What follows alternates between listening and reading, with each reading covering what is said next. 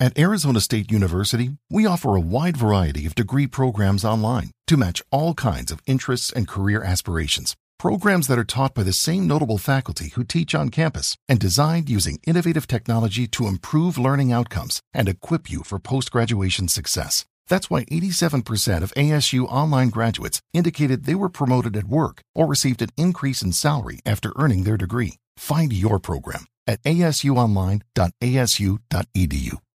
Welcome to Red Leg Nation Radio, your home for discussion and analysis of Cincinnati Reds baseball all year long. Now here's your host, Chad Dotson.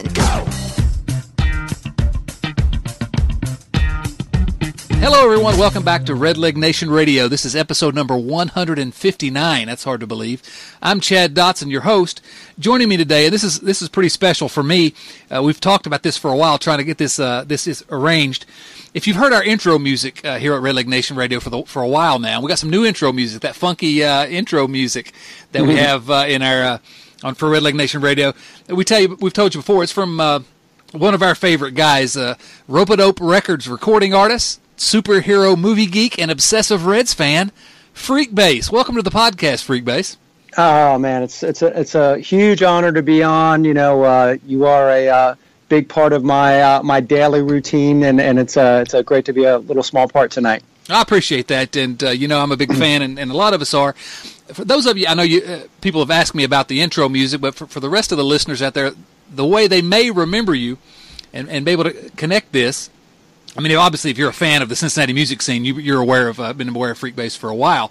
But a lot of Reds fans specifically are going to remember that song, Reds Fan, that you put together.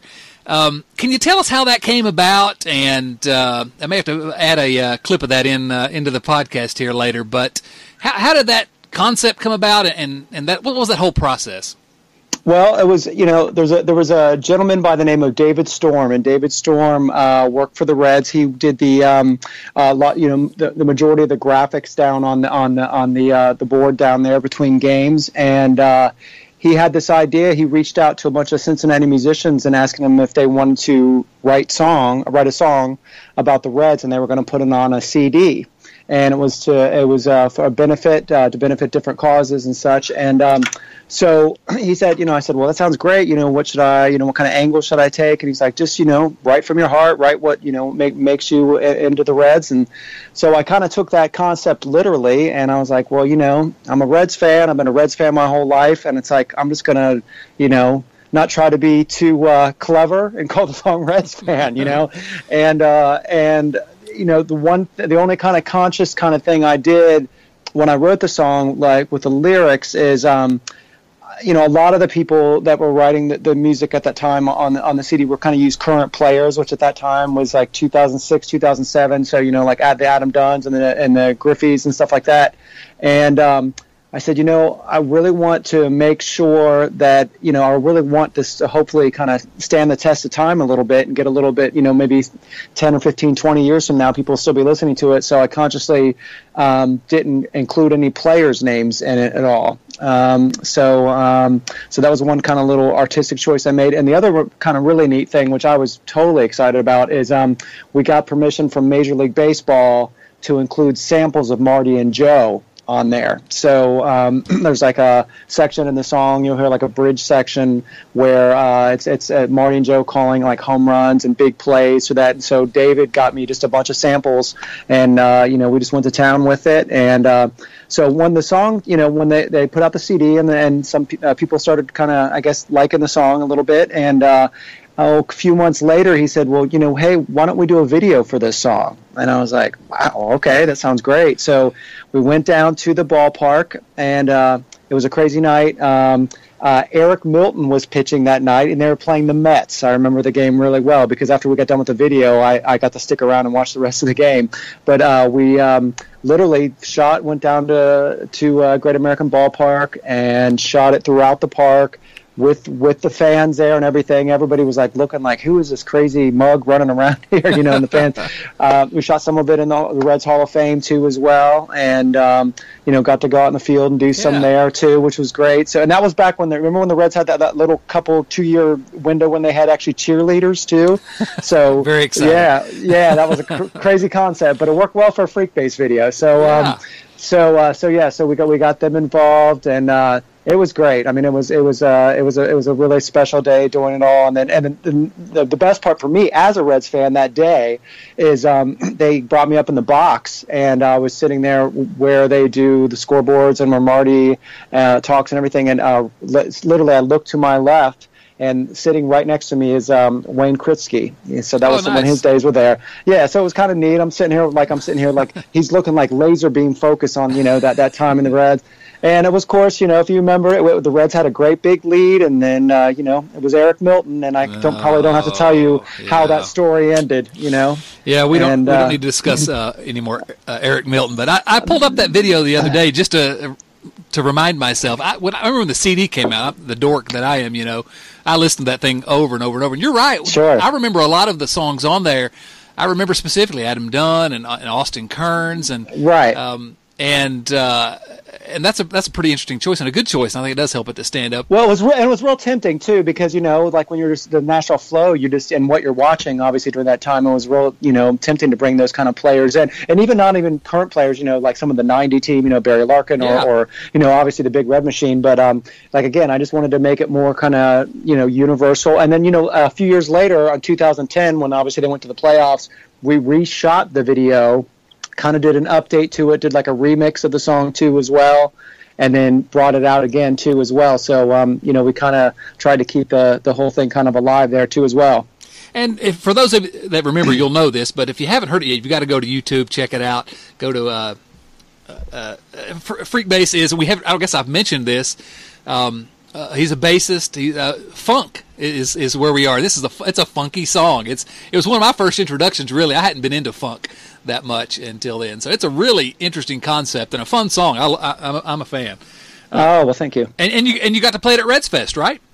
Yeah, we got to play, and we did a crazy thing too, and it was wild. So David, you know, and a lot of people down behind the entertainment for Reds Fest, they had this idea to where, when they opened the door, like on the Friday when they opened the doors, they had me with a wireless on, and they kind of had me like Pied Piper style. We did Reds Fest to open the gates and then walk like kind of lead people in there, walked on stage, and then we ended up playing a concert. So it was a crazy concept, but it was cool. It was really, really good. Yeah.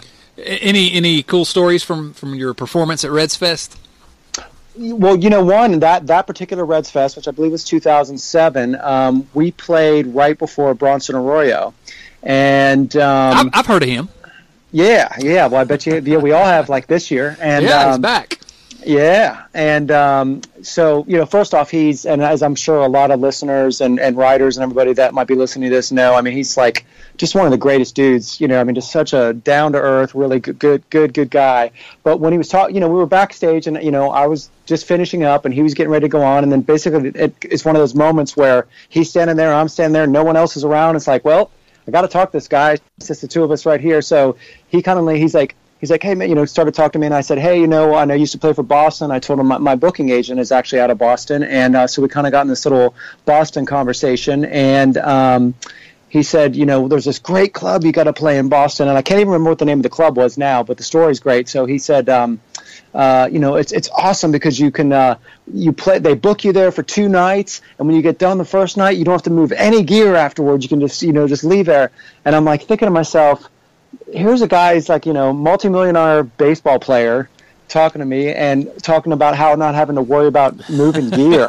Right. And but what was so cool about it is the fact that it was like when he's in musician mode, he's not trying to, you know, hey, I'm the big baseball player guy. I'm just a musician like you are. And he was on, you know, that had it at that kind of level too as well. And so it was really great, you know. And then, you know, obviously since then I've, you know, hung out with him a few other times besides that, him being a big music guy himself. And you know, I was real excited that, you know, when I heard about him, you know, possibly possibly coming back here this year. So just because I think he's, as you guys have discussed on the show many times, I think, if nothing else, just the influence that he's going to have over some of these younger guys coming up is just going to be huge, Yeah, I have no. I think there's nothing but a good idea in terms of signing him to a minor league contract, and if he makes it, great. But if not, what a great guy to have around. I mean, oh yeah, the best, yeah. And one other thing is that Reds Fest, at the end of Reds Fest, that's I believe it was the same one. We played 2 years in a row, and I believe it was that same one. What year did Dusty come here? Was he 2006 or 2007, or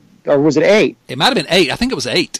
Okay, well, I guess it was 2007 to 2008 when I played Reds Fest. So 2008 when we played Red Fest, the next year, it was they did the big announcement with Dusty, and we were playing right after that. And man, Dusty walked over to me and my drummer and gave me the biggest hug. He talked to me like I'd known the guy for 20 years, never, obviously ever seen him. He'd never seen me before. And I just remember thinking, this is before, he'd managed one day with the team. I just wow, if he's has that kind of rapport with the person, I mean, it was just that magical sparkle where he was just made that connection with you as if you'd known him forever. I was if he has that kind of connection with me for a guy, goofy musician guy he doesn't even know, I can't even imagine how good it's going to be for this team. And obviously we saw what the outcome of that was. Yeah. And what's funny is whatever you think of Dusty Baker and Bronson Arroyo, those stories fit exactly what I would have imagined out of both of them. I mean, they're really just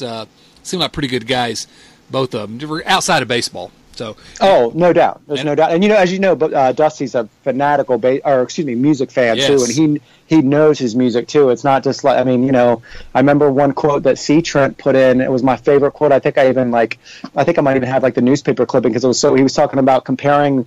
I can't remember what he was talking about. He was talking about something about comparing playing baseball to Maggot Brain by Funkadelic, and I was like, all right, you know the album Maggot, which is a pretty obscure, not extremely obscure, but you have to be a music fan to know that album. Yeah. And that he used that as a reference point for the Reds. All my friends, musician friends that I tour with on different parts of the country, I was I think I sent that to them on Facebook so they could check that out. Yeah. Yeah, it's funny. I used to get frustrated at all the things Dusty did, and he did some good things, obviously, but he did some things that used to frustrate me. But every time I started to get frustrated, I would think, oh yeah, that frustrates me, but man, I'd love to spend an evening with that guy, just hanging out and talking about anything other than baseball. It seems like such an interesting guy with such a wide range of interests, and so that's and definitely music. He's legendary to be a big fan of music, serious fan of music.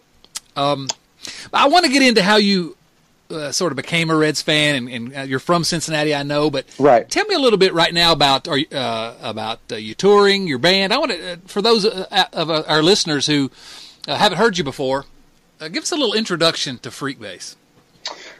Well, as you mentioned, I grew up here in Cincinnati, and as well as being a huge Reds town, as we all know it is, and baseball town, one of the other things that Cincinnati is, nationally and internationally known for is being this huge funk city. For those that don't know, James Brown recorded the majority of his hits here in Cincinnati at King Records, and it's every generation. You had, we're talking late 1960s, early 70s, and then you went on to the later 70s with obviously Bootsy Collins, and Bootsy, who's produced a few of my albums as well. And then moving into the 80s with Zapp and Midnight Star, and then so there's always been this huge funk, community, Cincinnati, and of course just a little up in the road in Dayton too, with Ohio Players and Lakeside and all those bands up there. And so when I was growing up, when I was a kid, all my friends were listening to Nirvana and Green Day and all that stuff, which I love that stuff too as well, but I was kind of getting into stuff like the Dr. Dre stuff and the Snoop Dogg stuff, which was all samples of old P-Funk stuff and funk stuff. And then, so that kind of started getting my interest there, and then hearing about Zapp. And then, a few years later, I got lucky enough I got asked to be on there's a label out of Japan called P-Vine Records, and it's a funk and soul records label, and they were putting together a compilation album about Jimi Hendrix with different funk artists doing songs on there, like Ohio Players are doing one, Earth, Wind and Fire, and So a guy named Gary Mudbone Cooper, who is one of Bootsy's singers, sang with Parliament Funkadelic. Him and a guy named Michael Hampton, who's known as Kid Funkadelic to those in the funk circles, were doing a song for the album. Muddy had known about me. I was starting to kind of make my name a little bit in the scene playing bass, and he asked me to play bass on it. And I asked him who's producing it, and he said, "Oh, Bootsy's producing it." And I was like, "What?" And I kind of did the head spin thing like in the cartoons. And he brought me out to his studio. Bootsy was producing and engineering the track. Bootsy and I hit it off really well. And then he, got in touch with me a couple weeks later and said, "Hey, why don't you come over here? We'll start writing some songs together." And for me being a bass player and a funk player and all that stuff, it was like, I felt like I was, in another dream world. Right. And but it was a huge, when I was just kind of starting out at that point, and it was a huge, he's one of those. Bootsy's one of those people that's comes from the school, teach a man to fish versus to show him how to fish in terms of. Starting your career, and just really kind of took me under his wing for a few years, and it was great. And it's all good. It all stems back from the Cincinnati thing. I mean, had I been in New York or L.A. or Minneapolis or whatever, I mean, I'm sure I'd still be playing music for sure. But had I'm not sure if it would be funk, and I obviously wouldn't have had the kind of influence that I had here, being in this funk city of Cincinnati. I don't think I'd mentioned this to you before, but last year my wife and I went to this music festival in downtown Asheville, North Carolina, and specifically wanted to go to see Bootsy Collins, and of course they put on a fantastic show. But I turned to my wife about halfway through, and I said, "I don't know, this guy's no freak bass." Oh, I didn't say it real loud. But anyway, I love Asheville. That's an amazing music town. Just amazing town and an amazing music town too as well. Yeah, I've played there many times. Yeah, it's an incredible town. We try to get down there as often as we can. So, so tell me, you've been touring. What's going on with the touring right now? Well, I'm about last June, but about a year and a half ago, I got signed to a pretty cool label. They're called Rope-A-Dope Records. They're out of Philadelphia. Probably their biggest artist right now is a band called Snarky Puppy. They won a Grammy this past year as well. They're doing really well right now. Very cool, bigger independent label, very artist-friendly label. So that's really picked up my touring a lot. I signed with a new agent a few years back, and so I pretty much, I'm on the road pretty much nonstop anymore. So that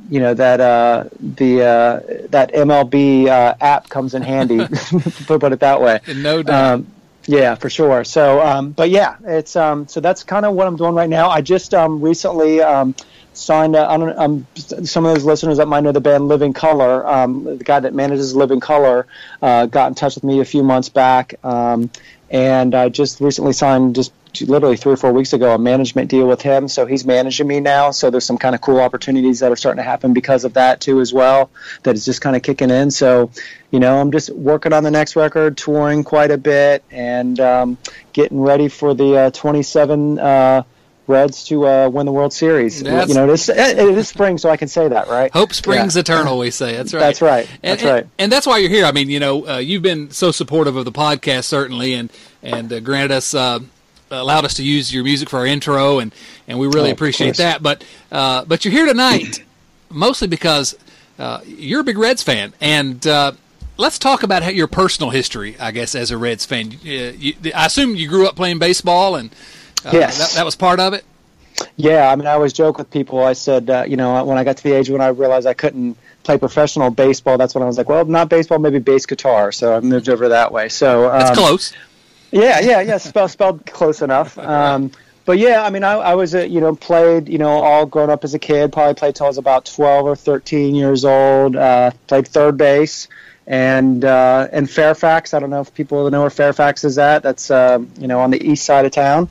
And I mean, just was enchanted by baseball, and at the same time was becoming a Reds fan too as well. My mom was like a huge big Red Machine fan, of course, and got all the great stories about that. And then got to when the '90 World Series thing happened, obviously that was that kind of just put it in a whole nother level for me, and from there just been fanatical about it. I mean, it's just growing, it's so much in the history in the water here in Cincinnati. You just can't get away from it. Yeah, it was similar with me. When growing up, I played and wasn't very good, but I loved it. And the 1990 World Series came along when I was a teenager, and it was right at a time where it just sort of cemented to me, oh man, this is my team, and it's been an obsession for the rest of my life, certainly. And totally, and it was kind of the same thing with me, and because I was a teenager then too as well, and I was trying, and it was like. And I remember it was like that magical, like all my, everybody obviously was kind of watching, because it's such a big deal in Cincinnati. But, there was something, all my friends were kind of like, what are you getting so? I remember that's when kind of the obsession part of it started kicking in, put it that way. Right. I can remember that World Series like it was yesterday, with the Paul O'Neill's throw from that far right field to that third base throw. I remember that when it was like yesterday, or what was it, Glenn Bragg's, right, for that catch, right? I mean, over the fence, those little things, those, it's like those just, and it's funny because I can't even remember, what I had for lunch today, but I can remember that stuff, Oh, I remember things about that series and the whole season that, they just stick with me. And it was a thing where I was already a big Reds fan, obviously. I just sure. loved the Reds, but man, that happened and it came along at the right time to just, I've got no choice now. I'm stuck with this team forever. And it's been mostly fun. Yeah, and I actually on that series, I mean, I don't know if you feel the same way, but the Pittsburgh, with the playoff, that was one that was like the nail biter. I mean, oh my goodness, it was like such high draw. Yeah, I mean, not that the A series was great too, just because they were it was like the Bugs Bunny cartoon where they were like where Bugs was them, but still that Pittsburgh series, oh my goodness, that's the one that really sticks with me more than anything else. Oh, absolutely.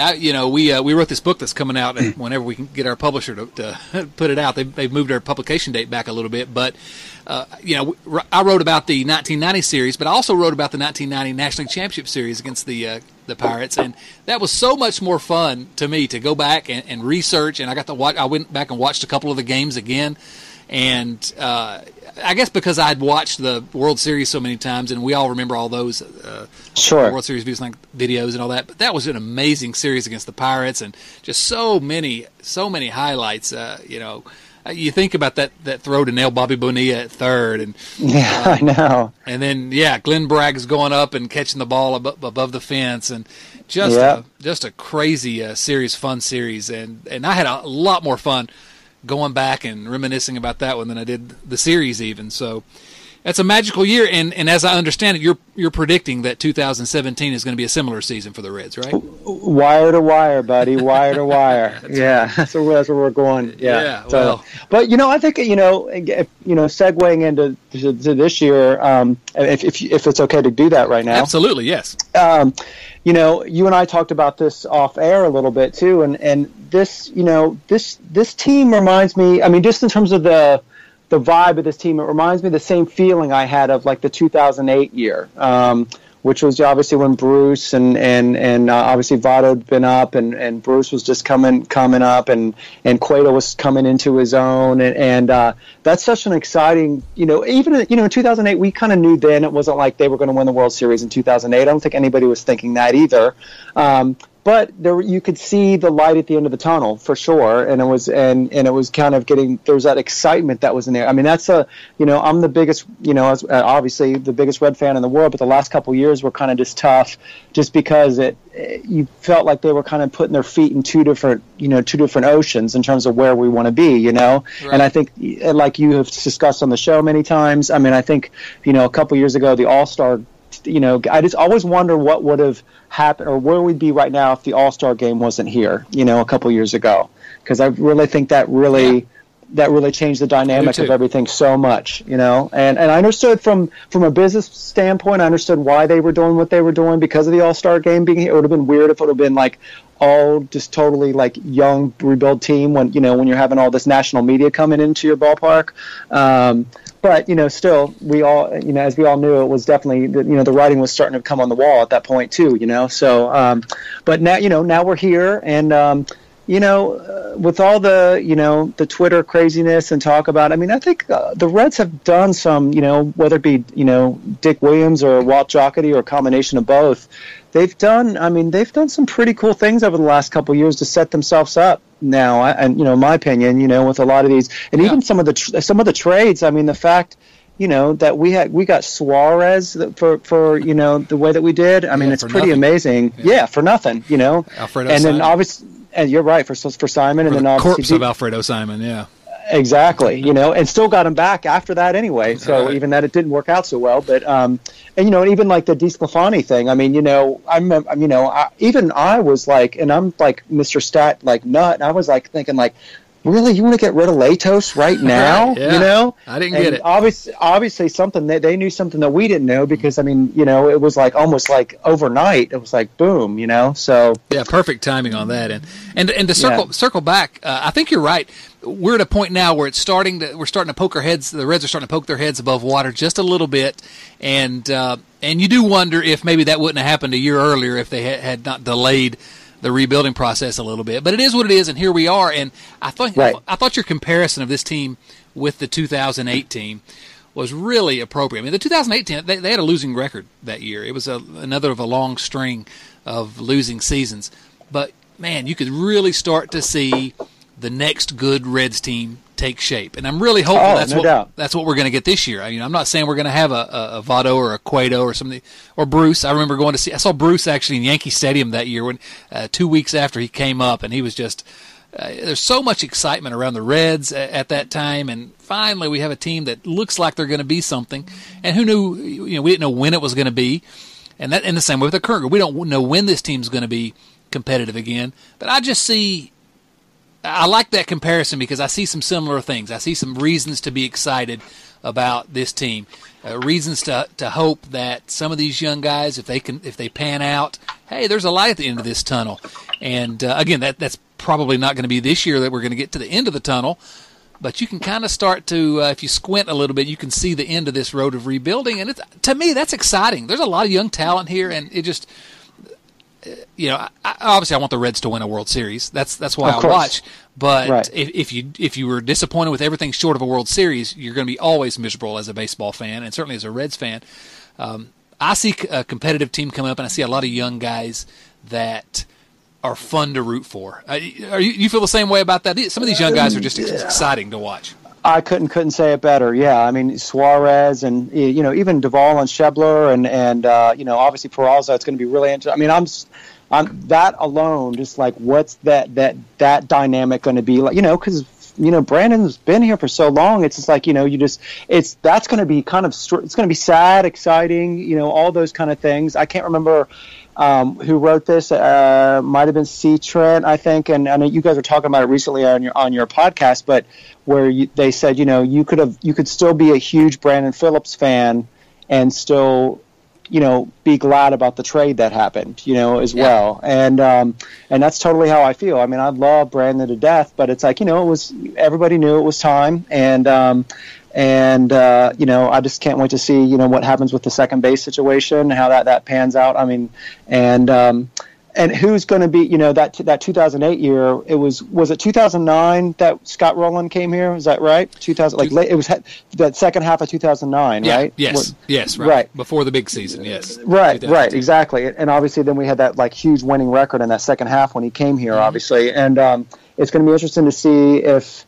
Not that it's going to repeat that same exact formula, but are they going to do that kind of thing? We've kind of got Scott Rowland in the fact that we got Joey Votto. I'm not saying Joey Votto is Scott Rowland, but I'm saying in terms of that, by the time that'll be that kind of similar kind of veteran presence, and obviously Votto's kind of a quiet guy, but he leads by example, I think.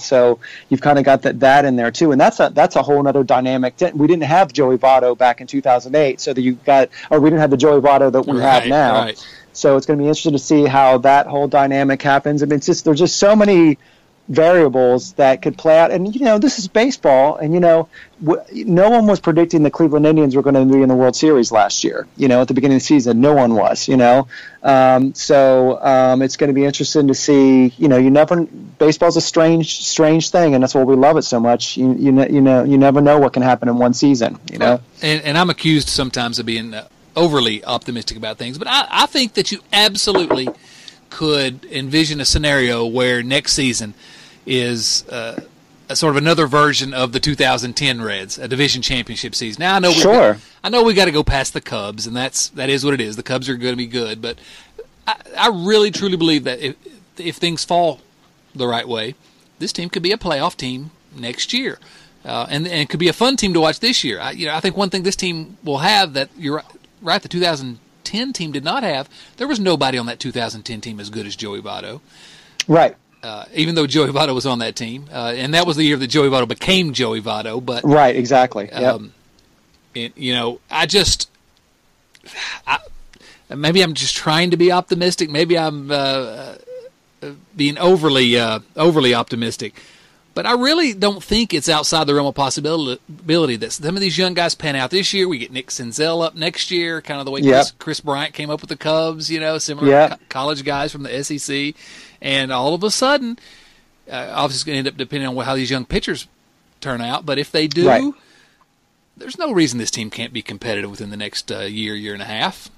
Yeah, I totally agree. I'm with you 100% on that. And, I'm sure all the listeners, and all the Twitter responses are going to be like the first words out of everybody's mouth is going to be pitching, because that's obviously such a huge part of this. But, there's no doubt that the bullpen's going to be way better than it was at the beginning of last year. There's just, not even going to be close, right? Right, exactly. And there's a chance these young starters can turn into a rotation. Are you as sort of bullish on the young starters as I am? I think there's a chance to have a pretty good rotation here. Yeah, I do too. I really do. We always have to put in the injury word in there, unfortunately. But I think that if everybody stays healthy, and I definitely think there's a really good shot of that too, as well. Yeah. Well, we've got so many young guys who have a chance of being a number 2, 3, 4 starter, something like that. I think one of the prospect analysts said there's no team in baseball that has as many guys that are almost guaranteed to be at least a number 4 starter. And you can make a pretty good rotation when you start getting, get a couple of 2s and a couple of 3s and a 4 starter, and that's. I don't know that we have anybody that's going to be a super ace unless it ends up being Cody Reed or Amir Garrett, but they certainly have that potential. But I think there's so many guys, even going down to guys like Rookie Davis and Sal Romano, so many guys in the mix that if they can't find 5 good starters out of that bunch, and then, fingers crossed Homer Bailey ever comes back and is halfway decent. Yeah. DeSclafani is going to be great.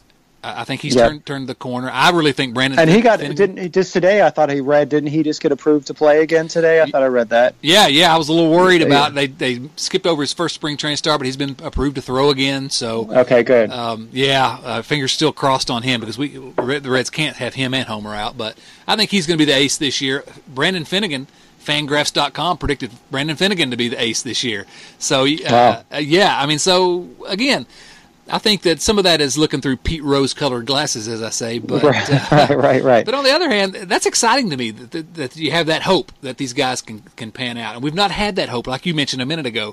The last couple of years, the Reds have said we're not going to compete, and there's not been a whole lot of hope. And so that's why this year I think is so much more exciting as a Reds fan than anything we've seen since probably 2012 or 13. Yeah, I agree too, and like we're saying, just like with the guys being, you can tell all those guys are so hungry too as well, and you just sense that with those kind of teams like that. Just like going back to that 2008 analogy, everybody was out to kind of prove something, a little bit of a chip on their shoulder, which is can be a good thing sometimes if it's healthy, and I definitely feel that, and I've become in the last couple of years, I'm a huge Suarez fan. I've never been the type to go out and buy a jersey with the name on the back, but if I was, I'd probably go get one of his jerseys on the back just because it's just been so fun watching his trajectory, and it's weird how much I guess it's not really under the radar because everybody's been acknowledging it, and I know a lot of his defensive getting his defense together has been part of the thing that's kind of maybe kept him down out of the spotlight as much as it is, but man, just like he just when he's on a roll, he's just like a hitting machine. It's just amazing to watch him, and it's just he's one of those at bats. Just like Votto, whenever he's at bat, he's the one I want to go watch. Yeah. And that's always exciting, as a viewer. And I think he is. I think under the radar is the right way to put it. I think we've talked a lot in the last year, certainly, about what's going to happen with the Reds infield. We got Jose Peraza and Dilson Herrera. They traded Jay Bruce for Dilson Herrera. Is he going to be the second baseman? And right. And Nick Senzel was drafted number 2 overall last year to play third base. And I've said a couple times at Red Leg Nation, and of course I think we've said it here at the podcast too. There has to be a spot in that infield, whether it's second base or third base or shortstop. I don't know where. There has to be a spot for Eugenio Suarez. He's the only one of these guys we're talking about that has established himself as a major leaguer, and he's just 24. I mean, he's still improving. I'm with you. I think that he is the most underrated player in this organization, and I don't understand why his name, at least amongst the fans, why his name is not sort of in the mix more when you start talking about the guys that are going to be on the next good Reds team. Maybe it's because it's hard to pronounce his name.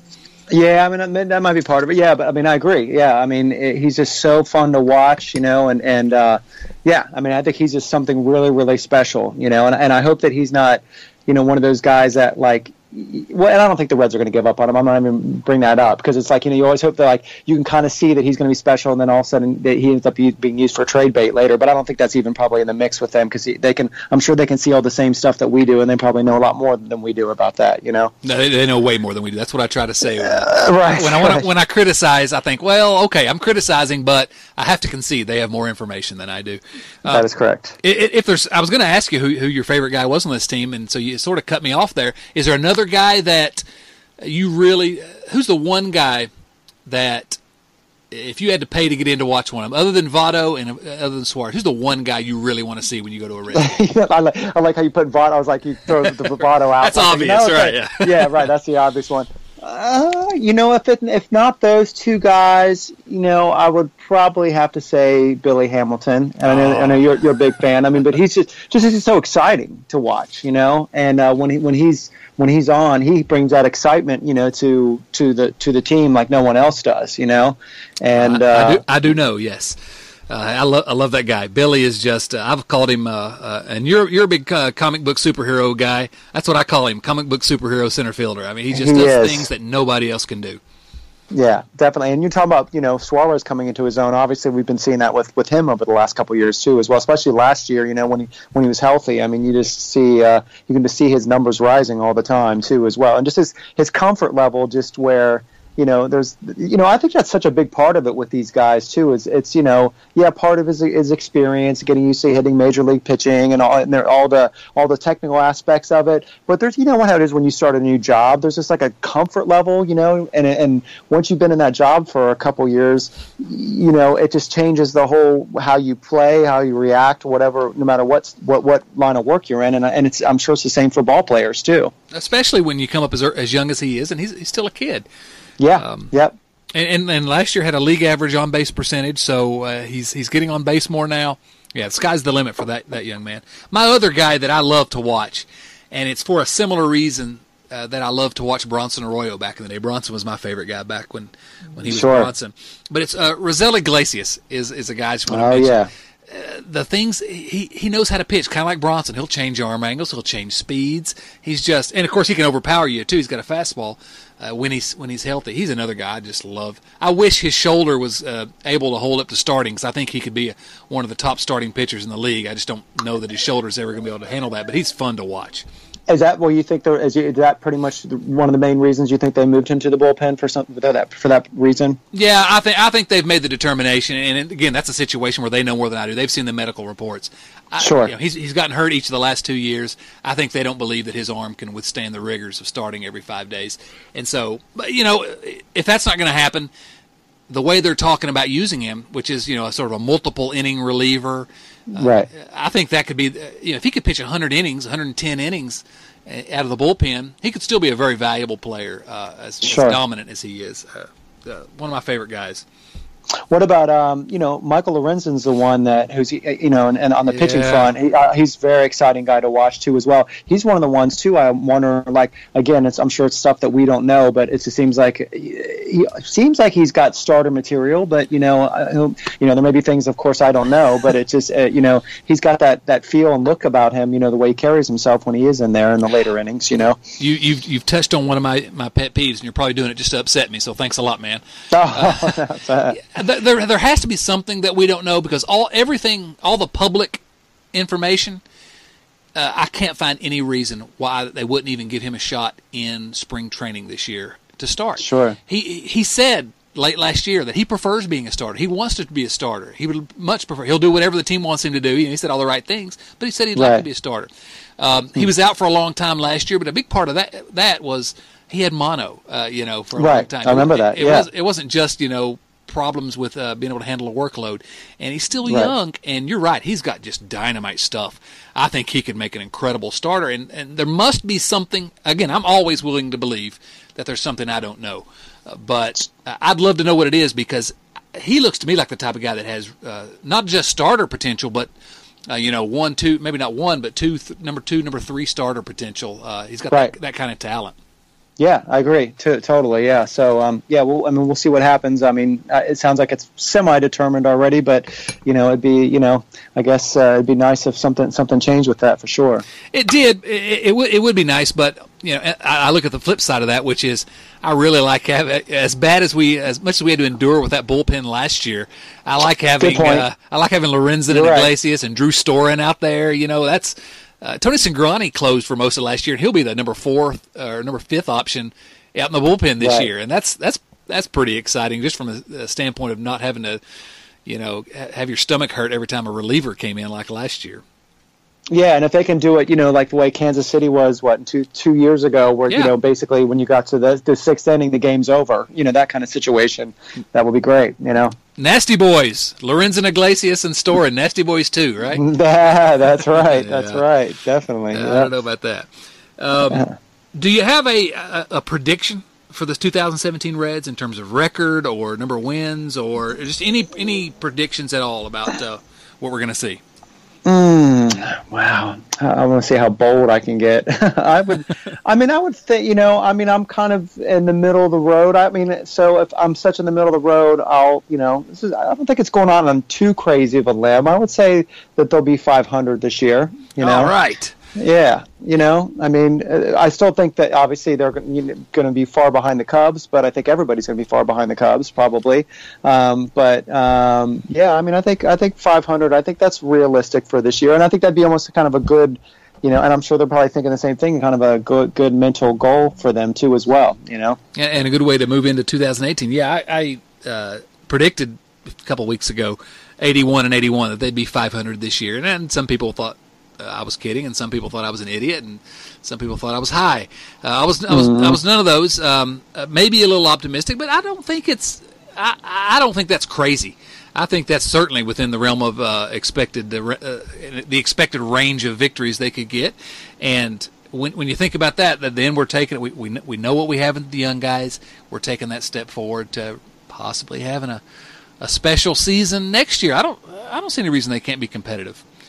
I think what's going to be really interesting is the trade deadline this year. Let's say they're still, in theory, like on paper, it looks like they're doing really well. Not so much of like, hey, who can we get to have us win, in 2017, but almost kind of like the Scott Rowland situation back in 2009, to where they know that that they're just above the horizon or beyond the horizon, for winning in 2018. So are we going to go do a big move at the trade deadline, not for the remaining of the season necessarily, but for more like a 2018 type situation?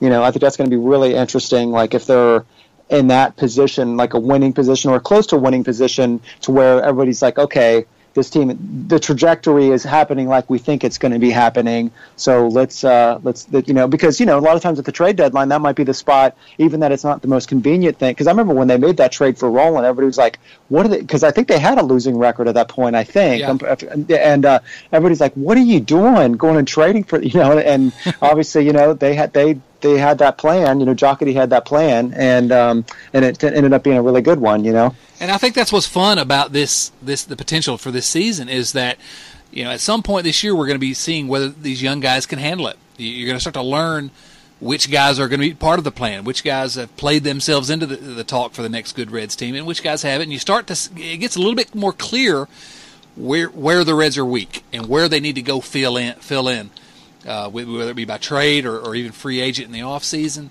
And at some point soon, it is going to have to transition to, okay, now we sort of know what we have. We know what these young guys we have an idea what these young guys can do because they've got a chance now on the major league level. Here's where our holes are. How do we fill them? And that's sort of what happened with the Rolen trade. Certainly, hey, we have this spot that we feel like not just third base because we don't think Edwin can handle it, and he certainly couldn't defensively. Sure. But also, sort of a veteran leader to come in and the Rolen trade. I was a big fan of Edwin Encarnacion, but you can't really complain about the results of the Scott Rolen trade. And right. So, it'd be interesting to see when that happens, when they start to acknowledge, all right, we're close enough that we can start filling in these holes. And it could be at some point this year. I agree with you. And that you talk about exciting. That will be exciting when they start to turn that corner.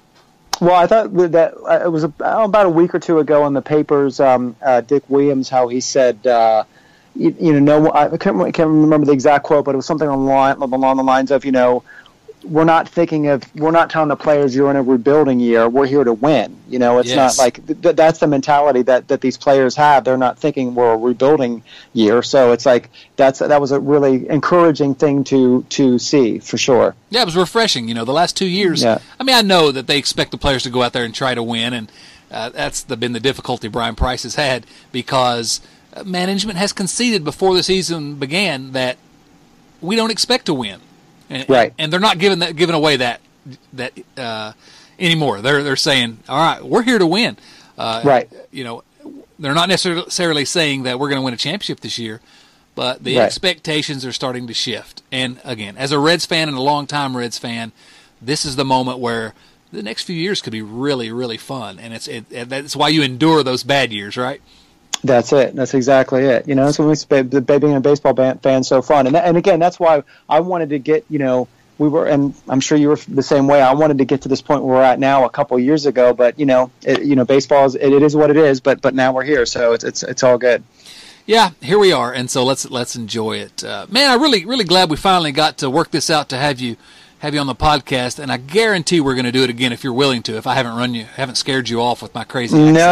No, gosh, I'll always come here and I'll talk Reds baseball. It's like I bore half my friends to death. Or like my bandmates are the best because they try so hard to humor me when I'm on the road with them.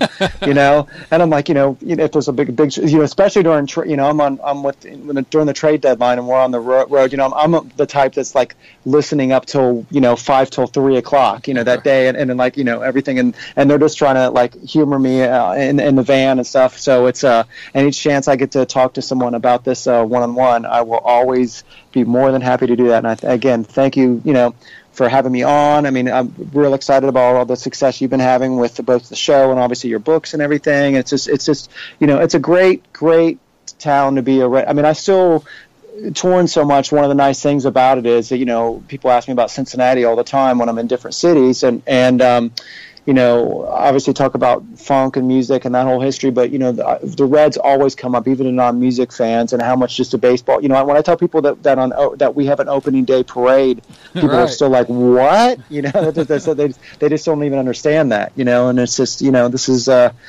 Cincinnati. It's funk and baseball. Yep. That's exactly Funk and Baseball. That's the name of this podcast here. Funk and Baseball. Funk and Baseball, yeah. FUNKIN. Funk and Baseball. That's Funk right. Funk and Baseball. I like it. Well, again, Freakbase, really appreciate you coming out. Anything you want to plug? Anything? Where do people go to find you? Freakbase.com, I know. Yeah, very easy to always remember. We, a little messed up on our spelling, so it's 2 E's, FREEKBASS.com. I'm in all those normal places. Obviously, Twitter, I hang out there probably way too much. And same thing, just at Freakbase, and the old Facebook page, Freakbase Music. So it's all those kind of normal places there. You'd find us hanging out. But Twitter's probably my favorite. I'm like, I always say this. It's like if I wasn't a musician in a band, I don't think I'd even be on Facebook, to be honest with you. It's a little bit too much crazy drama. I mean, not that Twitter's not dramatic, believe me, but at least you can keep that drama down to whatever 140 characters. That makes it easier, you know. Exactly, and the best part of Twitter, you know, for those of you, go out there, go follow Freekbass, because I remember just a few weeks ago, I was up way too late. It was 2 a.m. or something. And here comes a tweet asking something about the Reds or commenting on something I said about the Reds, and a little bit of discussion with Freekbass. You're a real Reds fan, man. You're the real deal, and really appreciate you joining us here on Red Leg Nation Radio. Well, much continued success, and thank you, Chad, and any time, and to all Red Leg Nation, you know, and everybody I've met, you know, whether it be at a game or at a show or anything, just, you know, thanks for bearing with me, this crazy-looking guy that, you know, that's a big Reds fan. So thank you, Cincinnati, and thank you to Red Leg Nation. Yep. Absolutely. Well, we're going to have you back real soon on the podcast. Those of you that have listened to us, I can't thank you enough for downloading. I know you got a lot of places you could go for your time and entertainment. You could be listening to some funk, but instead you've chosen for at least the last little bit to listen to us here and download us, and I really appreciate that. You can find us on iTunes. Go leave us a rating and a review if you like us. If you don't like us, just keep your mouth shut. You can find us on Stitcher. You can find us on Google Play, TuneIn Radio. Search for Red Leg Nation Radio. You can find me at DotsonC on Twitter, at Red Leg Nation, obviously. Find Freekbass at Freekbass, Freekbass. And, of course, you can follow us at RedLegNation.com, where we're writing about the Reds and obsessing over every minute detail of the Cincinnati Reds every single day. For my good friend Freekbass, this is Chad Dotson saying so long, everyone. Thanks for listening to Red Leg Nation Radio from RedLegNation.com. Subscribe to Red Leg Nation Radio on iTunes or through your favorite podcast app, and join us for discussion of all things Reds at RedLegNation.com. 24 hours a day, 7 days a week.